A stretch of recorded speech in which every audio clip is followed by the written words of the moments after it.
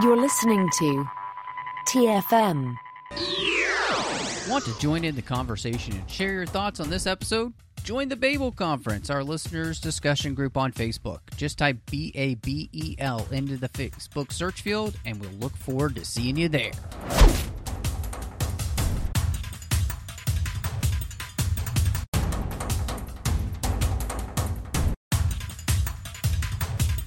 I'm here to talk to you about the Avengers Initiative, and here to help me talk about the assembled Avengers is John Mills. Indeed I am. Or am I, in fact, a shadow of myself impersonated by Loki? That's a big question. I don't know. All I know is, man. Wait, we just passed through a pillar. Now I'm somebody else.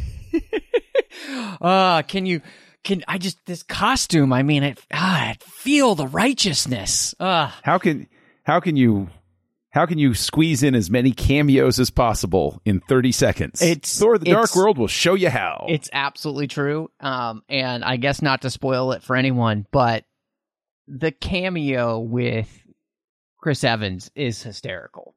So Yes, it is. I mean, yes, it is. That's well done humor right there. So absolutely. Anyway, of course, tonight or tomorrow or today, whenever you're listening to this, we are going to be talking about Thor: The Dark World, as we are firmly entrenched now in Phase 2 of the MCU.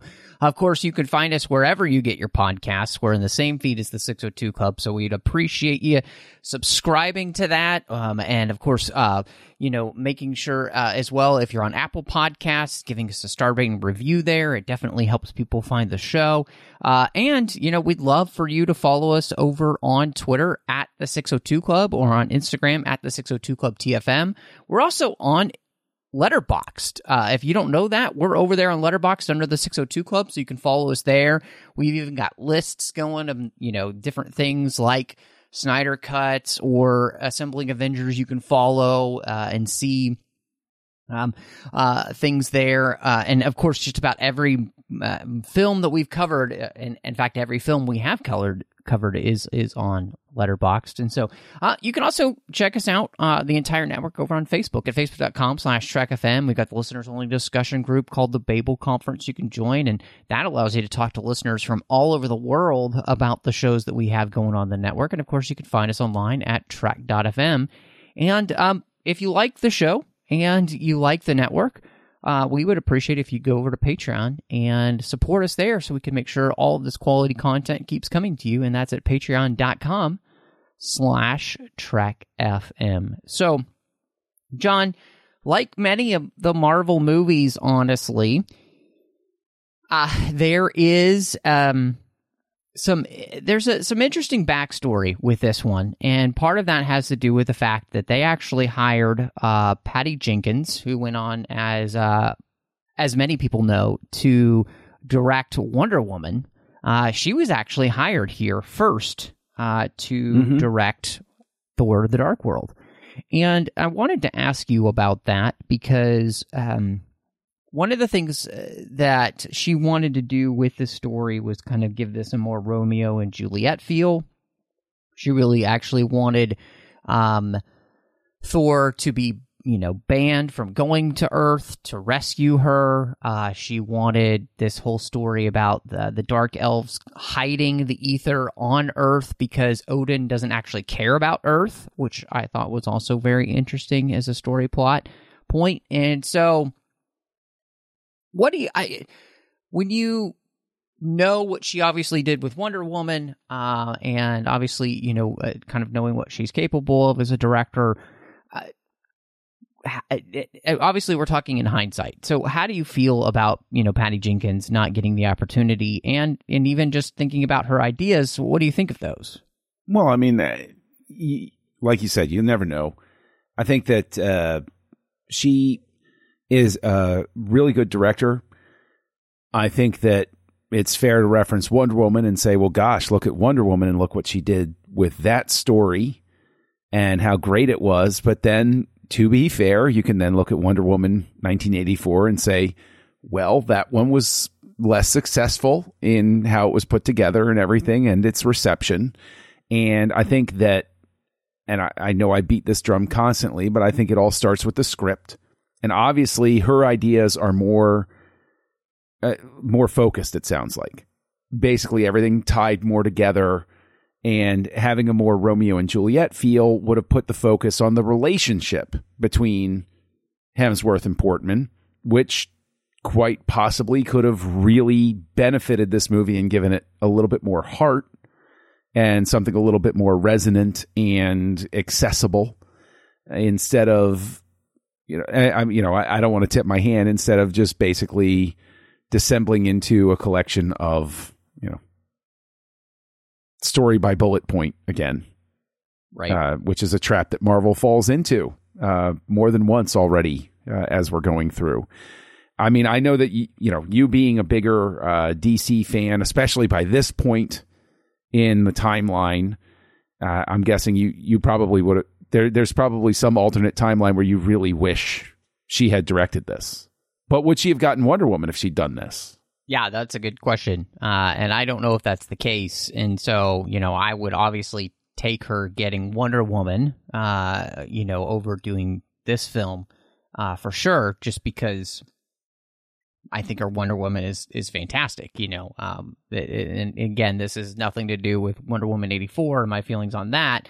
Wonder Woman is a fantastic comic book film, I think. And yeah, I think she brought everything you wanted to that, a real gravitas to it, a lot of fun to it. And, so, when I hear her ideas, I do think one of the things you mentioned, and I think it's right on target in the sense that the script there sounds like it has slightly more cohesion.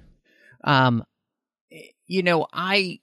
don't think rewatching this film was just an interesting thing for me, because I have not seen this film in legitimate years. Like, I think I saw this in the theater and that was it, and so it's been a really long time, and I've had one opinion of it. So kind of coming back to it, especially in quick succession with the rest of the films that we've been talking about, was fascinating.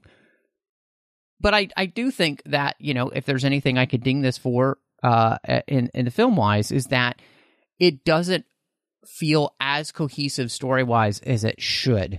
And part of that, I think, has to do with the fact that they're trying to do a lot relationally with Thor and the different relationships in his life, like with Jane, like with his brother, like with his parents. And some of it, I think, works better than the first film, and some of it, I think, maybe doesn't work quite as well as that first film with Thor. So I think her idea sounds good. Obviously, again, it all comes down to execution. And so I want to ask you then, so we bring in Alan Taylor, who's known for doing things like Game of Thrones and Mad Men, things like that. Obviously, Game of Thrones is probably really what gets him this job, because, Game of Thrones is basically like doing a film every week as you direct an episode.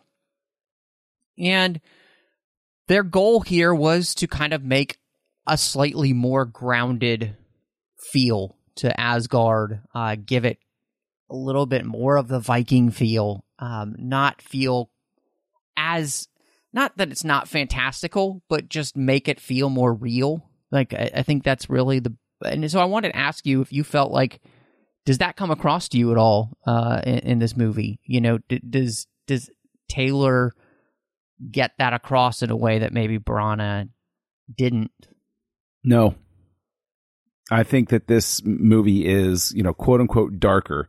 This movie, the direction to be, quote unquote, more real feels just like when they became obsessed, and the amorphous they, but just like when studios became obsessed with things need to be dark and gritty now. And so there's this veneer over it, and I don't think that it naturally belongs with this character.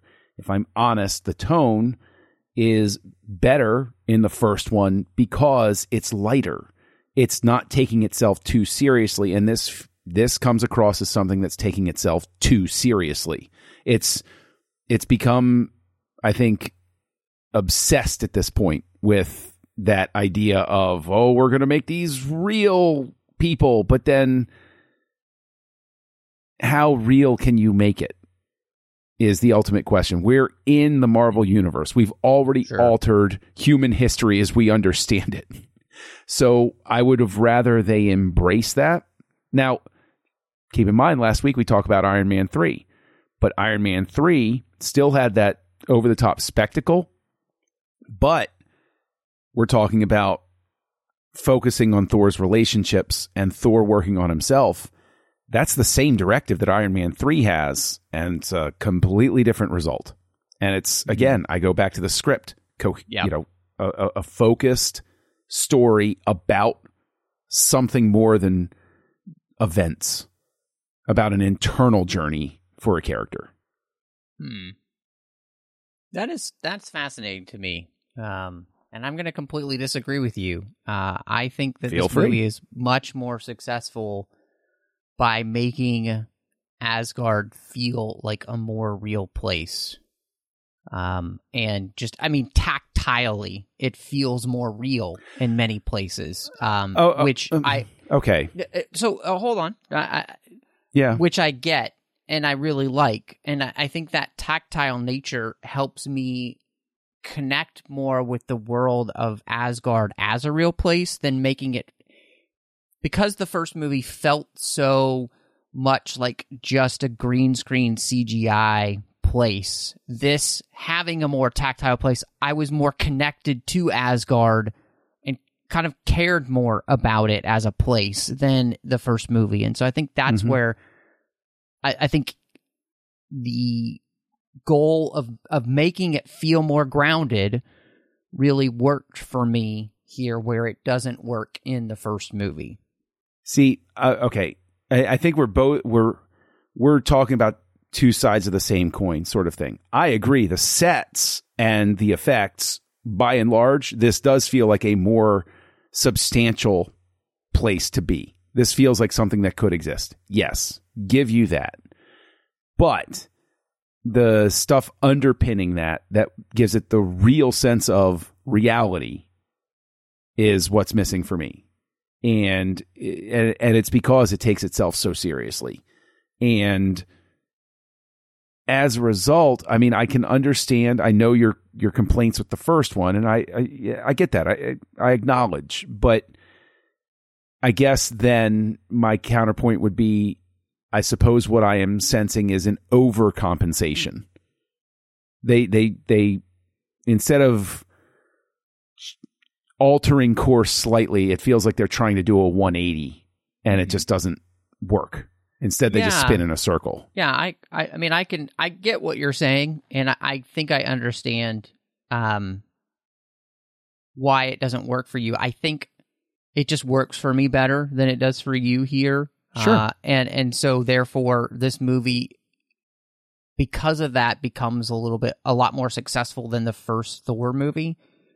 For me, in that too, I also, one of the focuses here, and I think you rightly pinpointed the fact that, Iron Man 3, it's this journey for Tony, and they're actually trying to, I think, get right what they didn't in the second film. I think here they're also trying to connect you more with the character of Thor, and make him a more real, vibrant, like 3-dimensional character. And I think they're much more successful than they were in the first film. And I think part of that was actually watching him interact with his father in a way where he's actually learned some things that make him a better king material now than even Odin. Like, he's surpassed his father in the ability to be a king that Asgard actually needs, which I was really surprised by, because I didn't remember this film having anything about the character of Thor.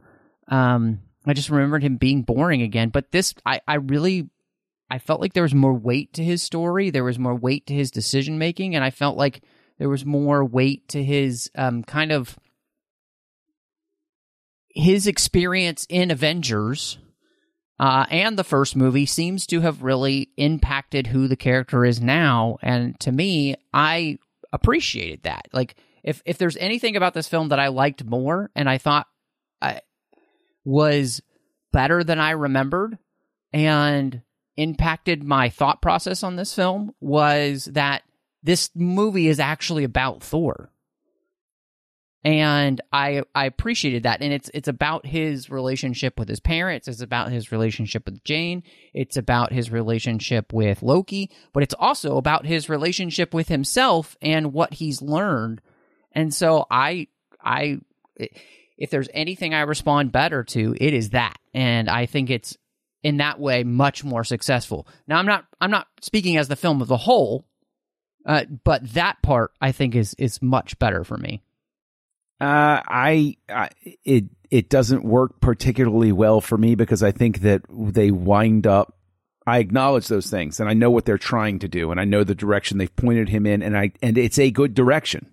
I acknowledge that, but I think that they rob a lot of his charm in this movie. He might have been, a ditzy Mimbo in the first one. But in this one, I want a little bit more of that Mimbo back. I want a little bit more of the fun that was there. Like they dampened the flame too much with Hemsworth here. Well, I guess you'll be ready then for okay. See, now see, but see that's the point I'm trying to get at, is that not to tip too far here. No, I know think all three Thor movies are. Story basically a study in overcompensation, where you have the first one, which I plug into because it's like, it's fun, it's sort of campy, it's bright, and it's engaging, and I have some charisma and energy there. And then this one, they're like, oh well, we went too far in that one direction, so let's go this way. And I see it as they turned 180, and it's like, okay, you could have just made a right turn and not tried to turn completely around. And then they wind up turning 180 again, and then creating a whirlpool in Thor Ragnarok, where you just don't even know what the hell they're doing. And so, not to tip my hand on that one, I look forward to rewatching I understand what you're saying. But yeah, and I think I liked what you said there about the idea of like doing the 180, and for me, I don't think that it.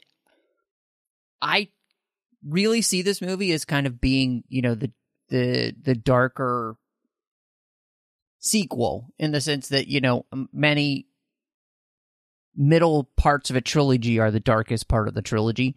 And so having this kind of more serious tone, I think ended up working for me better. And how, obviously I'm more of a fan of the Snyderverse, so when your movie takes itself a little bit more seriously, and I kind of appreciated that this movie took itself a little bit more seriously, and it took the weight that's on Thor as a character that is straddling two worlds, where he has become connected with the world on Earth, and he is still connected, obviously, with Asgard, and trying to find a way to do what's best for both.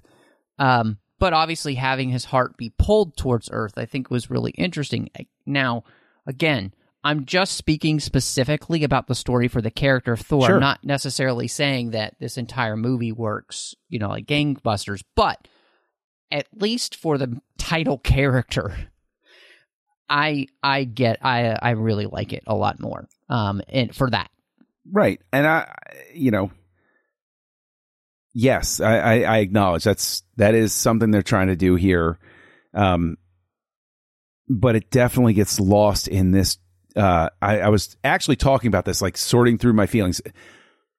This is the second time I've seen this. The first time I saw it, no lie, was after Endgame, because this movie had such a terrible reputation right out of the gate. It does.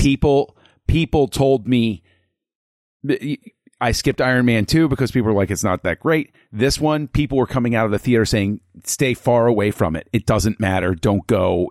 Just skip it. You'll be fine without it. And I was fine without it. And I think that is the biggest damning comment you can make about the movie, is it was completely unnecessary in a sense. because by this point we're caught up in the Marvel narrative. I need to watch these movies to put the tapestry together. And so that's a massive misfire if you have one of those movies be essentially pointless in your build up to the next movie, since we're paying for TV installments here. Sure.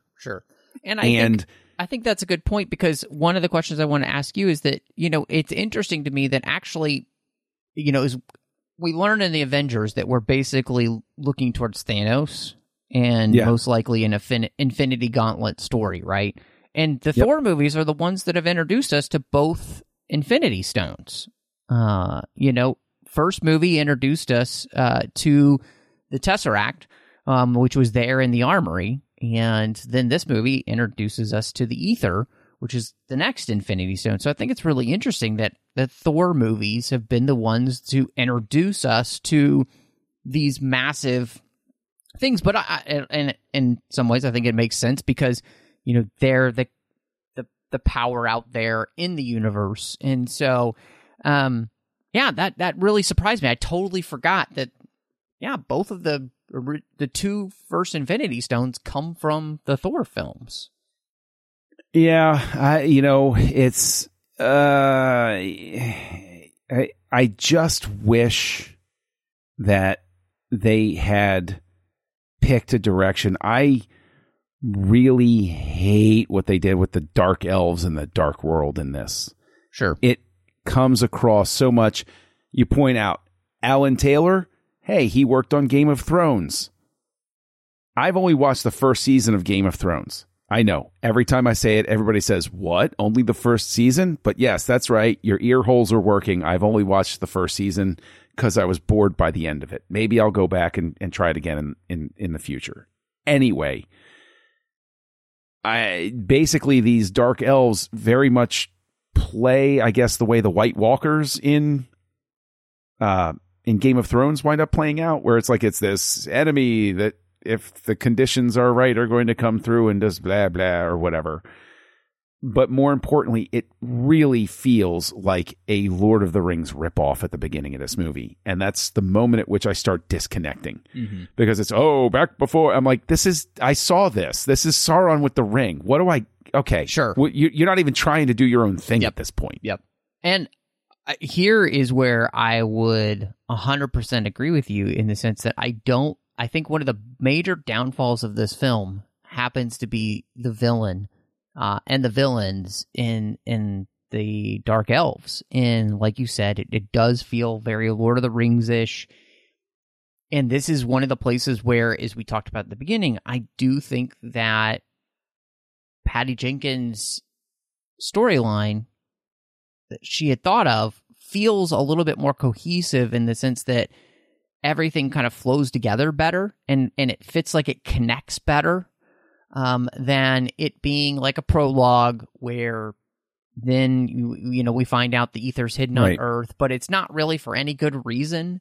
It's not like on purpose. It just happens to be really an accident, honestly, because it happened during the convergence, and where they put it just happens to be on, like all of that stuff. It feels more contrived than actually a really well-oiled plot that makes these villains more necessary to the story. Because in the end, it feels like you could put almost any type of villain here, and there's nothing really special about Malekith or the Dark Elves, honestly.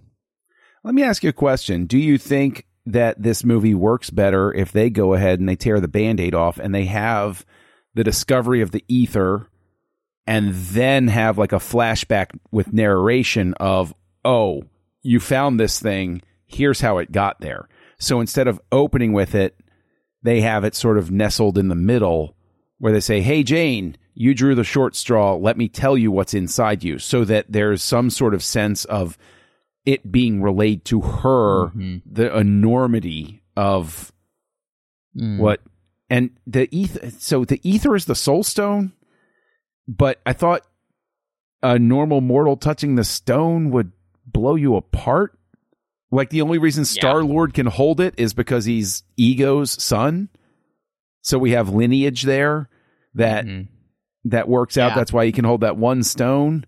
It'll be an interesting thing for us to track, And I think, is it the Soul Stone or is it the Mind Stone?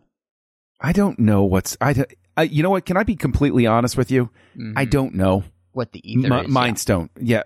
Mind Stone, Soul Stone, Halfway Stone, Gallstone, Bladder Stone, Kidney Stone, whatever stone it is. If it's a stone, then Natalie Portman is supposed to be blown apart by it, correct? That is a great question. So let me ask you this, because this whole thing about it being a stone, I thought it's the reality stone was what was in. That's what it is. Okay, it's the reality stone. Okay, whatever, fine. It's a stone. So, yeah, and the Mind Stone. Which stone is in Loki's scepter? That would be the Space Stone.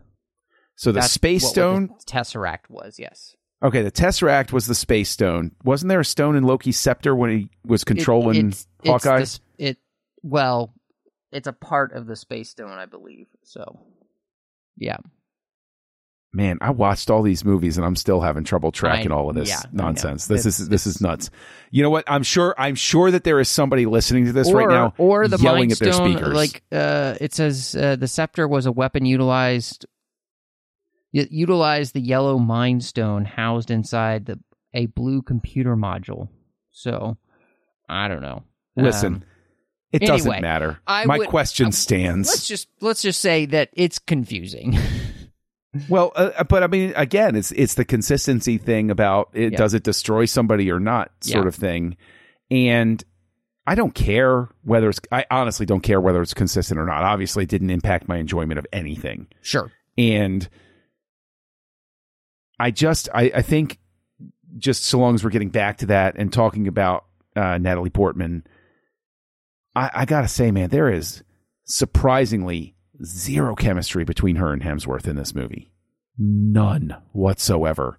The scenes with them play like people who have just read the script for the first time and they just turn the cameras on.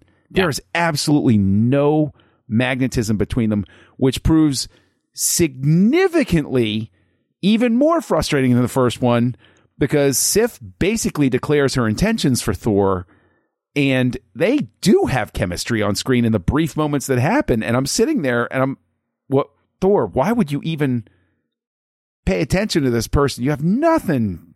There's no spark here. And I'm not alone in that, right? Do you see anything that makes you believe in love that spans the galaxies? Okay, so I think you really hit on, the two main issues here are the fact that the storyline with the Dark Elves isn't great, and the storyline with Jane isn't great because Portman and Hemsworth don't have chemistry. And so this whole longing he has for Earth and for Jane, I don't feel it because I don't sense the chemistry between the actors, and therefore, as much as I like what they're doing with the character of Thor himself, it's not to the level it could be. Like, this could be a great movie if the Dark Elves are a more substantial villain and there's chemistry between Jane and Thor. You do those two things, this is a much better story. But because I just don't really care about Jane, because the connection that she has with Hemsworth isn't electric, I need it to be like struck by lightning type of thing, right? Like, no, hey, there you go. Yeah. Which, and this is the thing, like with Iron Man, we talked about, we love, Tony and Pepper together. We talked about how much we really appreciated the relationship between Betty and Bruce in Hulk, right? Yeah. We also talked about how much the relationship between, Cap and Agent Carter, it is electric, and we talked about ways we thought that could have been even better, right? Here, 2 movies in, there's just no chemistry between these two characters, and that's what I think makes this movie fall the flattest, because I'm more invested in Thor's family drama, which I think is really good, between his parents and his brother and himself. The struggles of, like, his parents wanting him to marry one person, and that's not what he wants. He wants somebody else. That's all great, but it would have blown people's minds if you actually cared about the fact that, him and Jane might not get to be together. Whereas I am sitting there thinking, dude, bro, why aren't you going for Sif? She's right there, and she's like awesome, and you have more, and there's more chemistry there. So it undercuts what they're trying to do with that portion of the story. And this is the thing that makes this such a mixed bag of a film, is the fact that half the film doesn't work the way they need it to. Well, and I think it also gets back to the idea, if you subtract the dark elves, you find some other vehicle for, like, the ether. The ether is the plot line I care the least about. And it's the one about the fate of the world. And I would have rather they focus on those human drama elements, because it would have been engaging, it would have been interesting, and it would have been emotionally investing with everything. I would have loved a movie that was more like Iron Man 3, that was more focused on that type of journey. And I know that everybody that hated Iron Man 3 is yelling at the speakers of the headphones right now, or whatever. But they can be wrong. It's fine. Yeah, that's fine. That's fine. but the thing is, I think this would have been. It's a good thing I didn't see this in the movie theater, that I waited so long to see it, because now I have the experience of seeing Iron Man 3 and then this right after, and it is a whiplash sort of effect, because it is obvious that they have this impulse, and I think they will continue it with Winter Soldier, to turn the character's gaze inward and self-reflective as they grow and recognize problems with the world around them. Mm-hmm. And I don't get that here. I don't get... Sure. I think the ether part works even less, because I don't feel like anybody there actually cares or feels real. There's no sense of danger or suspense. It's this is just the thing they have to throw up there for blue lights and effects. And I know you'll hate me going down this route, but it's the same problem with the first Suicide Squad movie, where it's like, oh, okay, we got another world-ending device. We know that. No, sure, okay, sure. Just keep going. Why did you fall back on this? Yeah. I mean, I can't fault you for that at all. I mean, because that is the problem with the Suicide Squad film, and, even the director of that movie wishes that he had just made, the Joker the villain.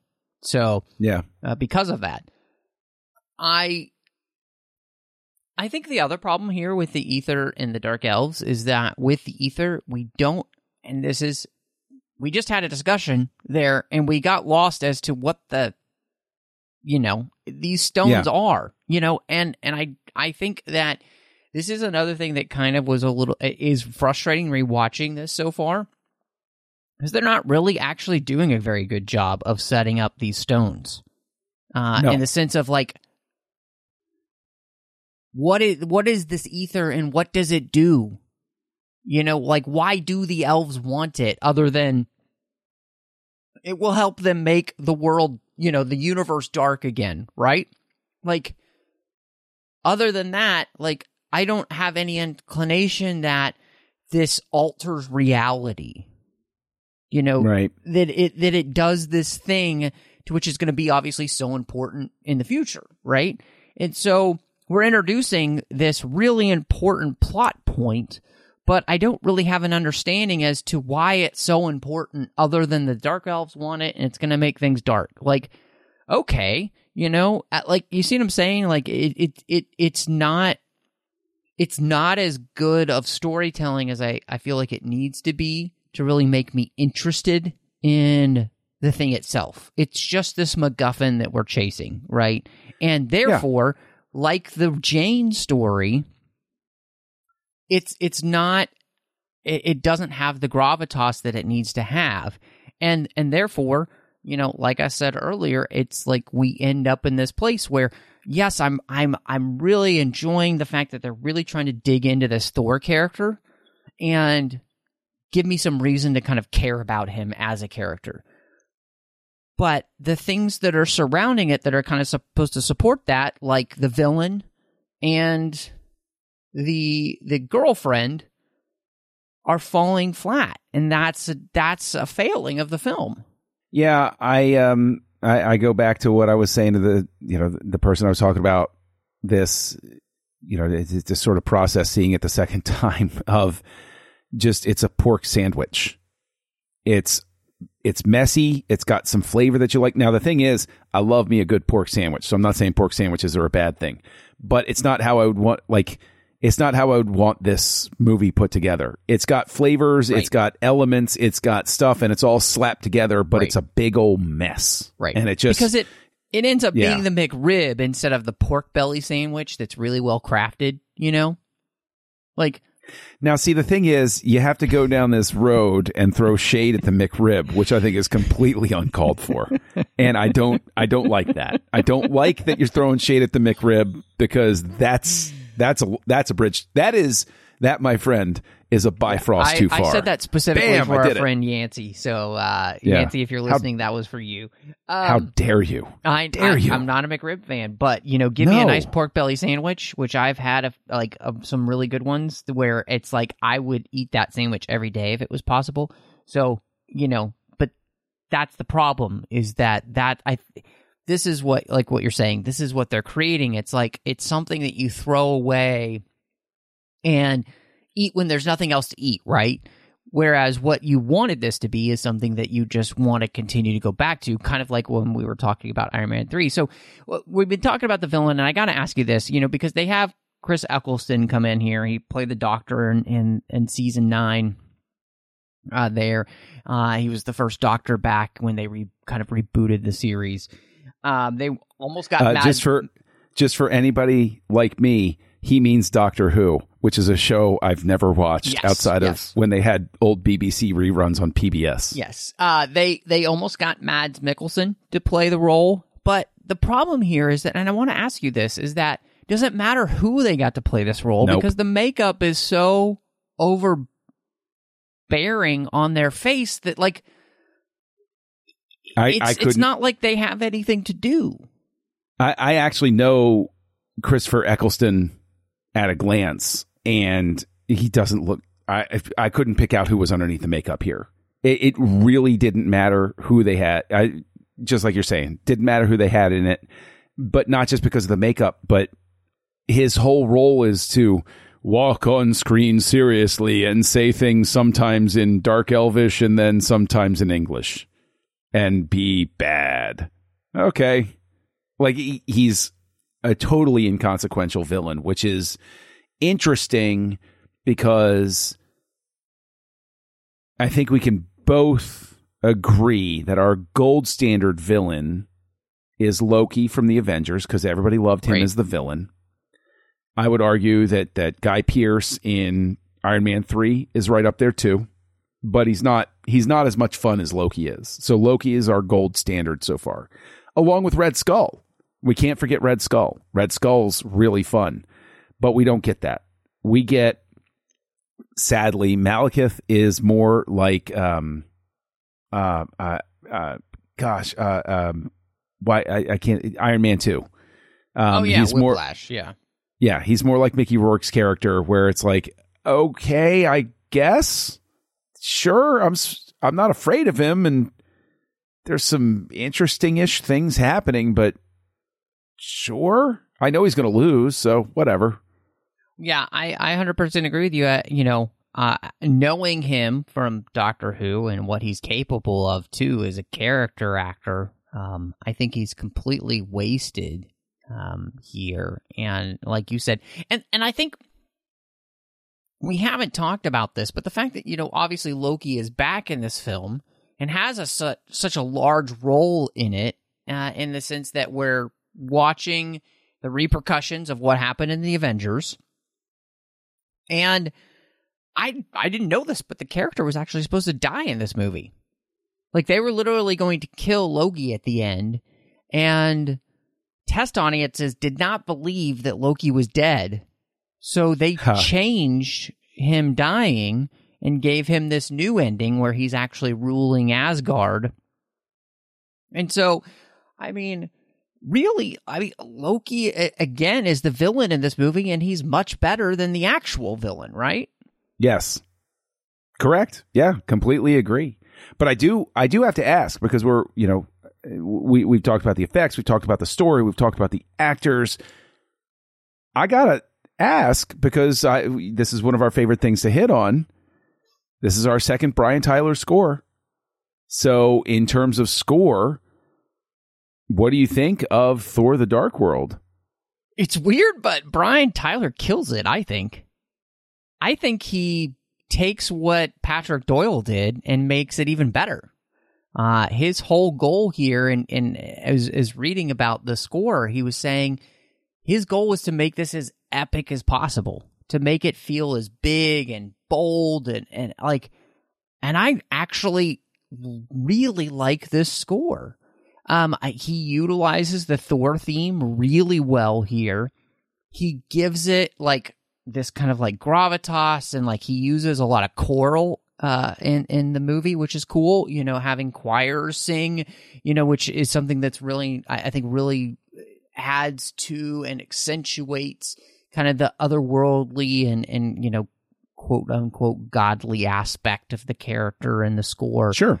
Yeah, I mean, I think Brian Tyler, Iron Man 3 was fantastic. And then with this score, I think he's up there with Silvestri now with creating the best scores in the MCU. And this is actually a score, regardless of whether I rate this movie highly or not when we do our ratings, I'll listen to this score now just to have on like when I'm working and stuff, because it's a great background score that doesn't necessarily need the movie to be enjoyable to listen to. So for me, this might be one of the best parts of the movie, actually. Oh, it is. It is. And much like the late, great Jerry Goldsmith, I think that Tyler delivers a score that's better than the movie deserves, is the only way I can put it, where paying attention to the music while I'm watching it, I'm thinking to myself, well, at least he showed up. I agree with you. The score, at the very least, is something you can listen to, and you can say, well, that's pretty darn good. I just wish it was attached to a better movie, is just all that I really wish. Yeah, I mean, I definitely can agree with you on that front, in the sense that I think that the score delivers in a way that the movie just doesn't. And it is disappointing, because I really think that, the movie itself, one of the things I do have to give it credit for is the sense that I do feel like that they learned from the first movie, and that they did try to make changes, and I appreciate that, that they took some lessons from the first movie, and where I think the first movie, it was a little too simple of a story. I think that they really wanted to make something that had a little bit more, like, we're actually going to focus on the character that this movie is named after, and we're going to try and make you care about that character and his growth and move him forward and all those things. And so, I think, to me, that's something that I really appreciate. And I mean, I don't know. One of the questions we always ask, was there anything that changed for you here?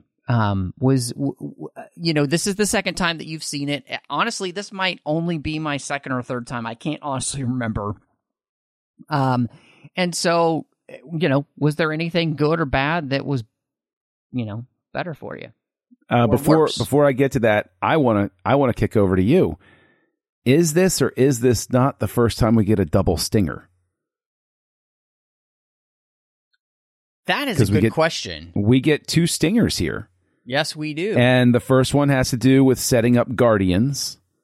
And then Thor showing up at the end of the credits so that Jane knows that he still loves her, I guess. Mm-hmm. Yeah. So is this our first inkling that Marvel's going to start to get a little too self-indulgent with these things? Because I think it is. Well, and I think it's a good question because, with the double stinger, you called it beforehand in the sense that this is something where they kind of cheat and they don't place this in the movie, but it's important for what's coming up next, right? Right. And, obviously if you don't see the fact that they hand this stone off to the Collector, who we'll see in Guardians of the Galaxy, and then, of course, we'll see once Thanos goes on his rampage looking for the stones. I mean, I know people love the stingers, but in all honesty, I feel like there's no reason for this to be a stinger. I agree. It easily could have been worked into the film. And I definitely think it's a happier ending to have Thor show up and give Jane a kiss and say, I haven't forgotten you. I'm not going to be a stranger. And you can still have the Loki ending where he reveals himself as the king and have that be you can have Thor go back and say, listen, I got to go talk to my dad. I'll be back. I love you. Go back up, have the conversation with Odin, have him walk off. Loki reveals himself. It's good to be the king. Movie ends. Everything's self-contained. There's no reliance on a stinger. And you have this sense of the last time we see Thor, he's basically leaving to go back to Jane. What is he going to make it? Is it going to happen? I think there's a real sense of, I think it's just better. Would it have saved the movie? Not this particular one. No, it wouldn't. But I think it speaks to some of the structural stuff that you and I have glommed onto. Sure. In terms of anything that changed since the one time I've watched it before this, I think that, and I think we've talked about this with Iron Man 2. Once you experience the bad, the second time it hits you, your reaction is not so strong because you know what to expect. It can't disappoint you again. It can just reinforce that it's not great. I mean, I was left. I think this was true in the first time. They started to do some interesting things with Heimdall, but again, it was just the beginnings of interesting things, and it was, well, that would have been something interesting to pursue and have more of in the movie. And so I just felt like he got shortchanged again, and I could have. So do I have this vitriolic hate of it the way that I used to? No, but it's not because I like it anymore. It's just because I just knew what to expect going into it. What about you? Did anything shift? I mean, yeah, I feel like that I, in the end, have kind of shared what shifted for me and the fact that I ended up responding better to the storytelling for the character of Thor himself.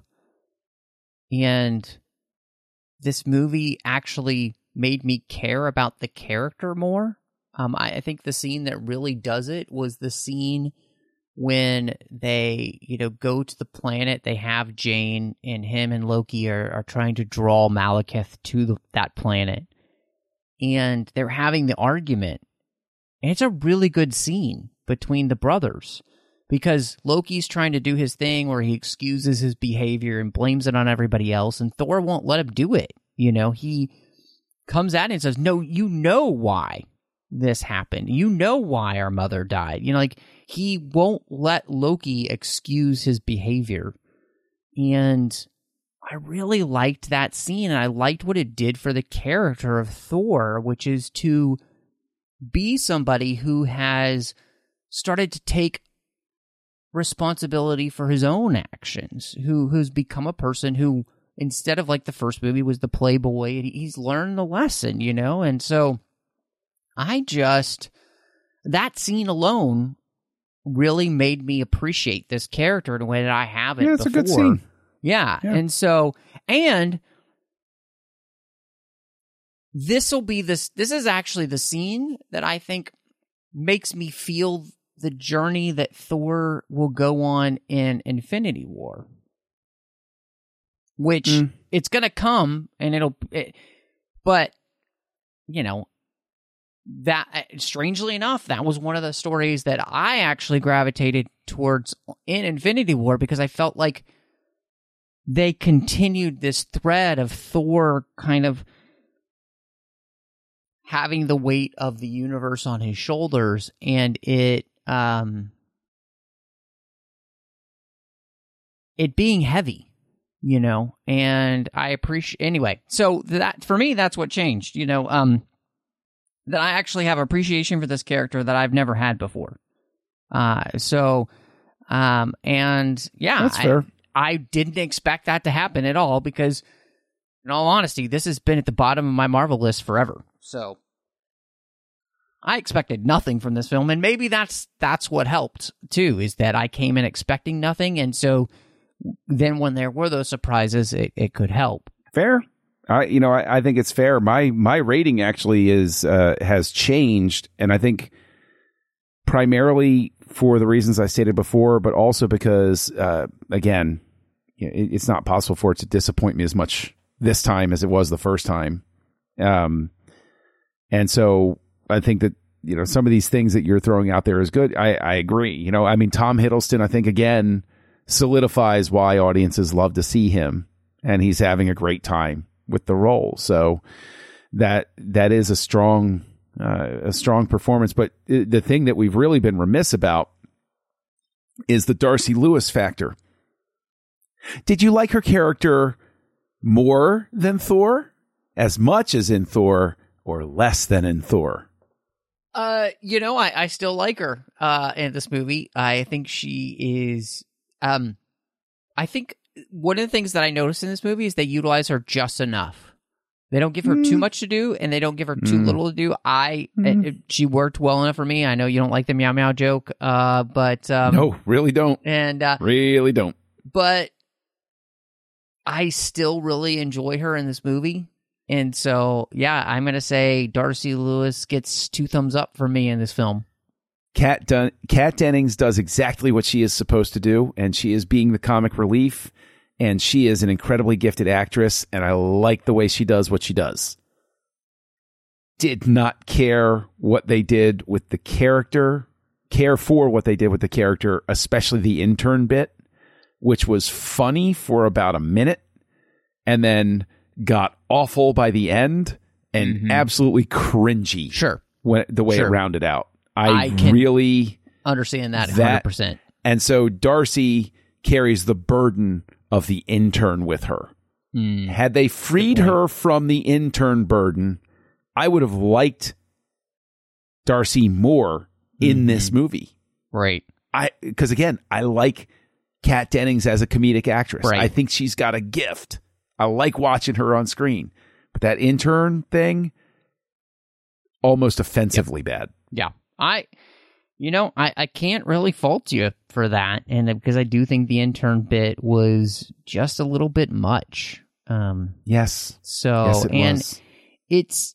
What's weird is that it's not needed. I'm not really sure why they added there. I don't know if that was one of those points where they were just like, oh, we want to like throw something else in here that, you know, you can do, and it's not needed. So honestly, I think it's because they felt like they needed to give Darcy somebody to have dialogue with in the action moments. Yeah, because Jade isn't there so much. Yeah, but I don't. You could have easily resolved that with by just having her interact with Skarsgård's character Eric. Sure. Just have them interact more. Yeah. Well, Problem and this is a point too, and this is another place I think that we're talking about side characters there with Darcy.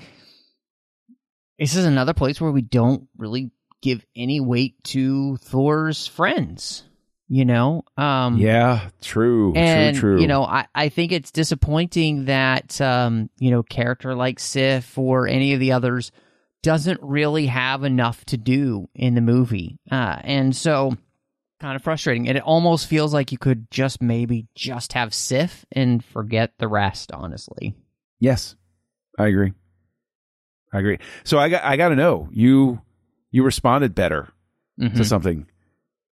Well, what are you rating it, and where is it in the ranking?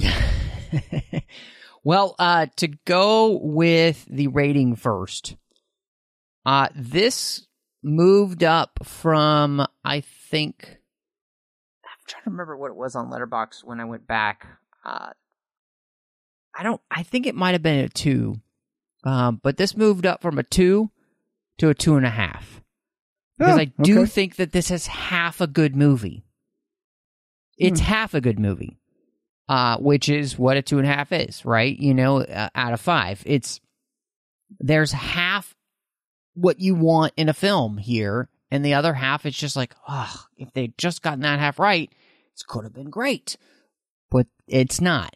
And for all the reasons that we talked about. And so, whereas, I responded better to it, which was awesome.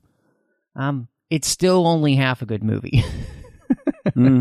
If that. So where's it in your ranking?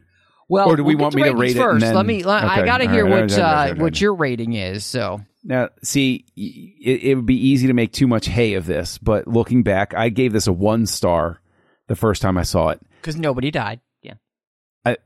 No, half star is if you didn't accidentally. That's where the half star, Which honestly, I have to drop that joke given a certain production's recent troubles. That joke is going to be retired out of respect for. It's understandable. For a while. I appreciate that. The joke's going to be retired for a while because people are going to think I'm making fun of that, and that is not the case. That joke is 10 years old at this point. I'm not. It is. If you'd listen to Words with Nerds, you'd know. Yeah. This is it's an old joke, but nobody's going to know that. So there you go. So there's the one. This I know it at least goes up to a 1.5. I'm feeling kind. I'm feeling extremely kind. So I'm going to give it a 2 because I do agree with you that even though I think they overcompensated, Thor is a more fleshed out character here. I think that the sets, I think that the visual work is stronger. It feels like a more substantive set of places that I'm in. I think that the blending of the stuff in London with the ships was like the visual effects were really well done in certain scenes here. And so I have to give credit for that, for just technical craft. And I do. I think the score is great. So I'm going to go ahead and I'm going to move it up to a 2, but I assure you that is the absolute ceiling for this. I'm giving it a 2 to be generous and kind, for I'm a benevolent podcaster and will therefore give it a 2. Well, okay, so with that being the case, then, where does it fall then in the rankings? Now, we did revisit my rankings so that I could remember them this time, because this is going to get to be really difficult for me because I cannot remember week to week most of the time. So we have Iron Man 3 still at the top, followed by Iron Man, Captain America, the First Avenger, The Incredible Hulk, Avengers, Thor, the Dark World, and then bringing up dead last, dragging its rotten carcass behind everybody else. You're whipping, boy. Iron Man 2. Iron Man 2. I love it. That's fantastic. So for me, it's Iron Man, and then it's Iron Man 3, yes. And then it's Captain America, the First Avenger, then The Incredible Hulk, The Avengers, Iron Man 2. No. You know what? Actually, I'm going to revise this. This. Thor, the Dark World. Oh, I don't know how I feel about that. Iron Man 2, and then Thor. It's so fascinating how similar we are in that first chunk. Yep. And then at the end is where we quibble. And I Isn't just that bizarre? realized this, but the thing was, and the thing where I was thinking in my head, okay, so like, what would I do? And I just realized, though, that even though I gave Iron Man 2, I think, a 3, I would actually rewatch Thor: The Dark World before Iron Man 2 because the thematic elements and the growth for the character of Thor is better than Iron Man 2. And so that's where that came in. I would also say, and this is, again, to hit the point on Iron Man 2 that we both talked about, the photography was strangely incongruous with the first Iron Man in Iron Man 2. Remember, and the editing was all off. It was like, what is going on here? And the photography in this is just fine and works. No, it's great. And so it's like that edges if it I out remember alone. correctly, Alan Taylor had brought over somebody he worked with on Game of Thrones, so they were definitely working with the kind of the lighting that you would get on that show, and so it's just fascinating to me that this movie has gone up in any kind of estimation. I never thought that it would hit. It would. I figured this movie would always stay at rock bottom, but it's not. Mm-hmm. So which is fascinating, and I do actually have a new rock bottom on my Letterboxd. So now, see, I know you do. But what's really interesting is I'm going to keep beating on Iron Man 2, and I think what would be fun for all of the listeners to go along with is try to project out. Okay, and it's only through the end, only through Endgame. Try to project out and share with us your guesses as to what is going to slide under Iron Man 2 before this is all over. I really want people to guess. So in the idea of the secret ballot, Matt, we should probably tell them where we can be reached online, right? Yeah, of course. If you want to find me, look for Matt Rushing 02. So on Twitter or Instagram or Letterboxd, that's where you find me. You can also find me here on the network, of course, in the entire 602 Club side of the network, where you find Assembling Avengers as well as Snyder Cuts, and of course the main show, the 602 Club, where we talk about all of the fandoms we love. Of course, on TFM, I'm also doing Literary Treks, The Orb, and Warp 5. Literary Treks is about the books and the comics of Star Trek. The Orb is about Star Trek Deep Space Nine. And Warp 5 is about Star Trek Enterprise. And then over on the Nerd Party Network, do 2 shows over there, and one's finished. It was called Owl Post. No, it's still called Owl Post, but it was about Harry Potter, and we talked about every single chapter of the Harry Potter series, one chapter at a time over there, Drea Kaufman and I. That's a super fun show, especially if you're into that series. And last but not least, of course, the illustrious John Mills and I talk about Star Wars each and every week over on Aggressive Negotiations, and it is a little slice of Star Wars heaven, so we hope you will check it out. But John... Yeah.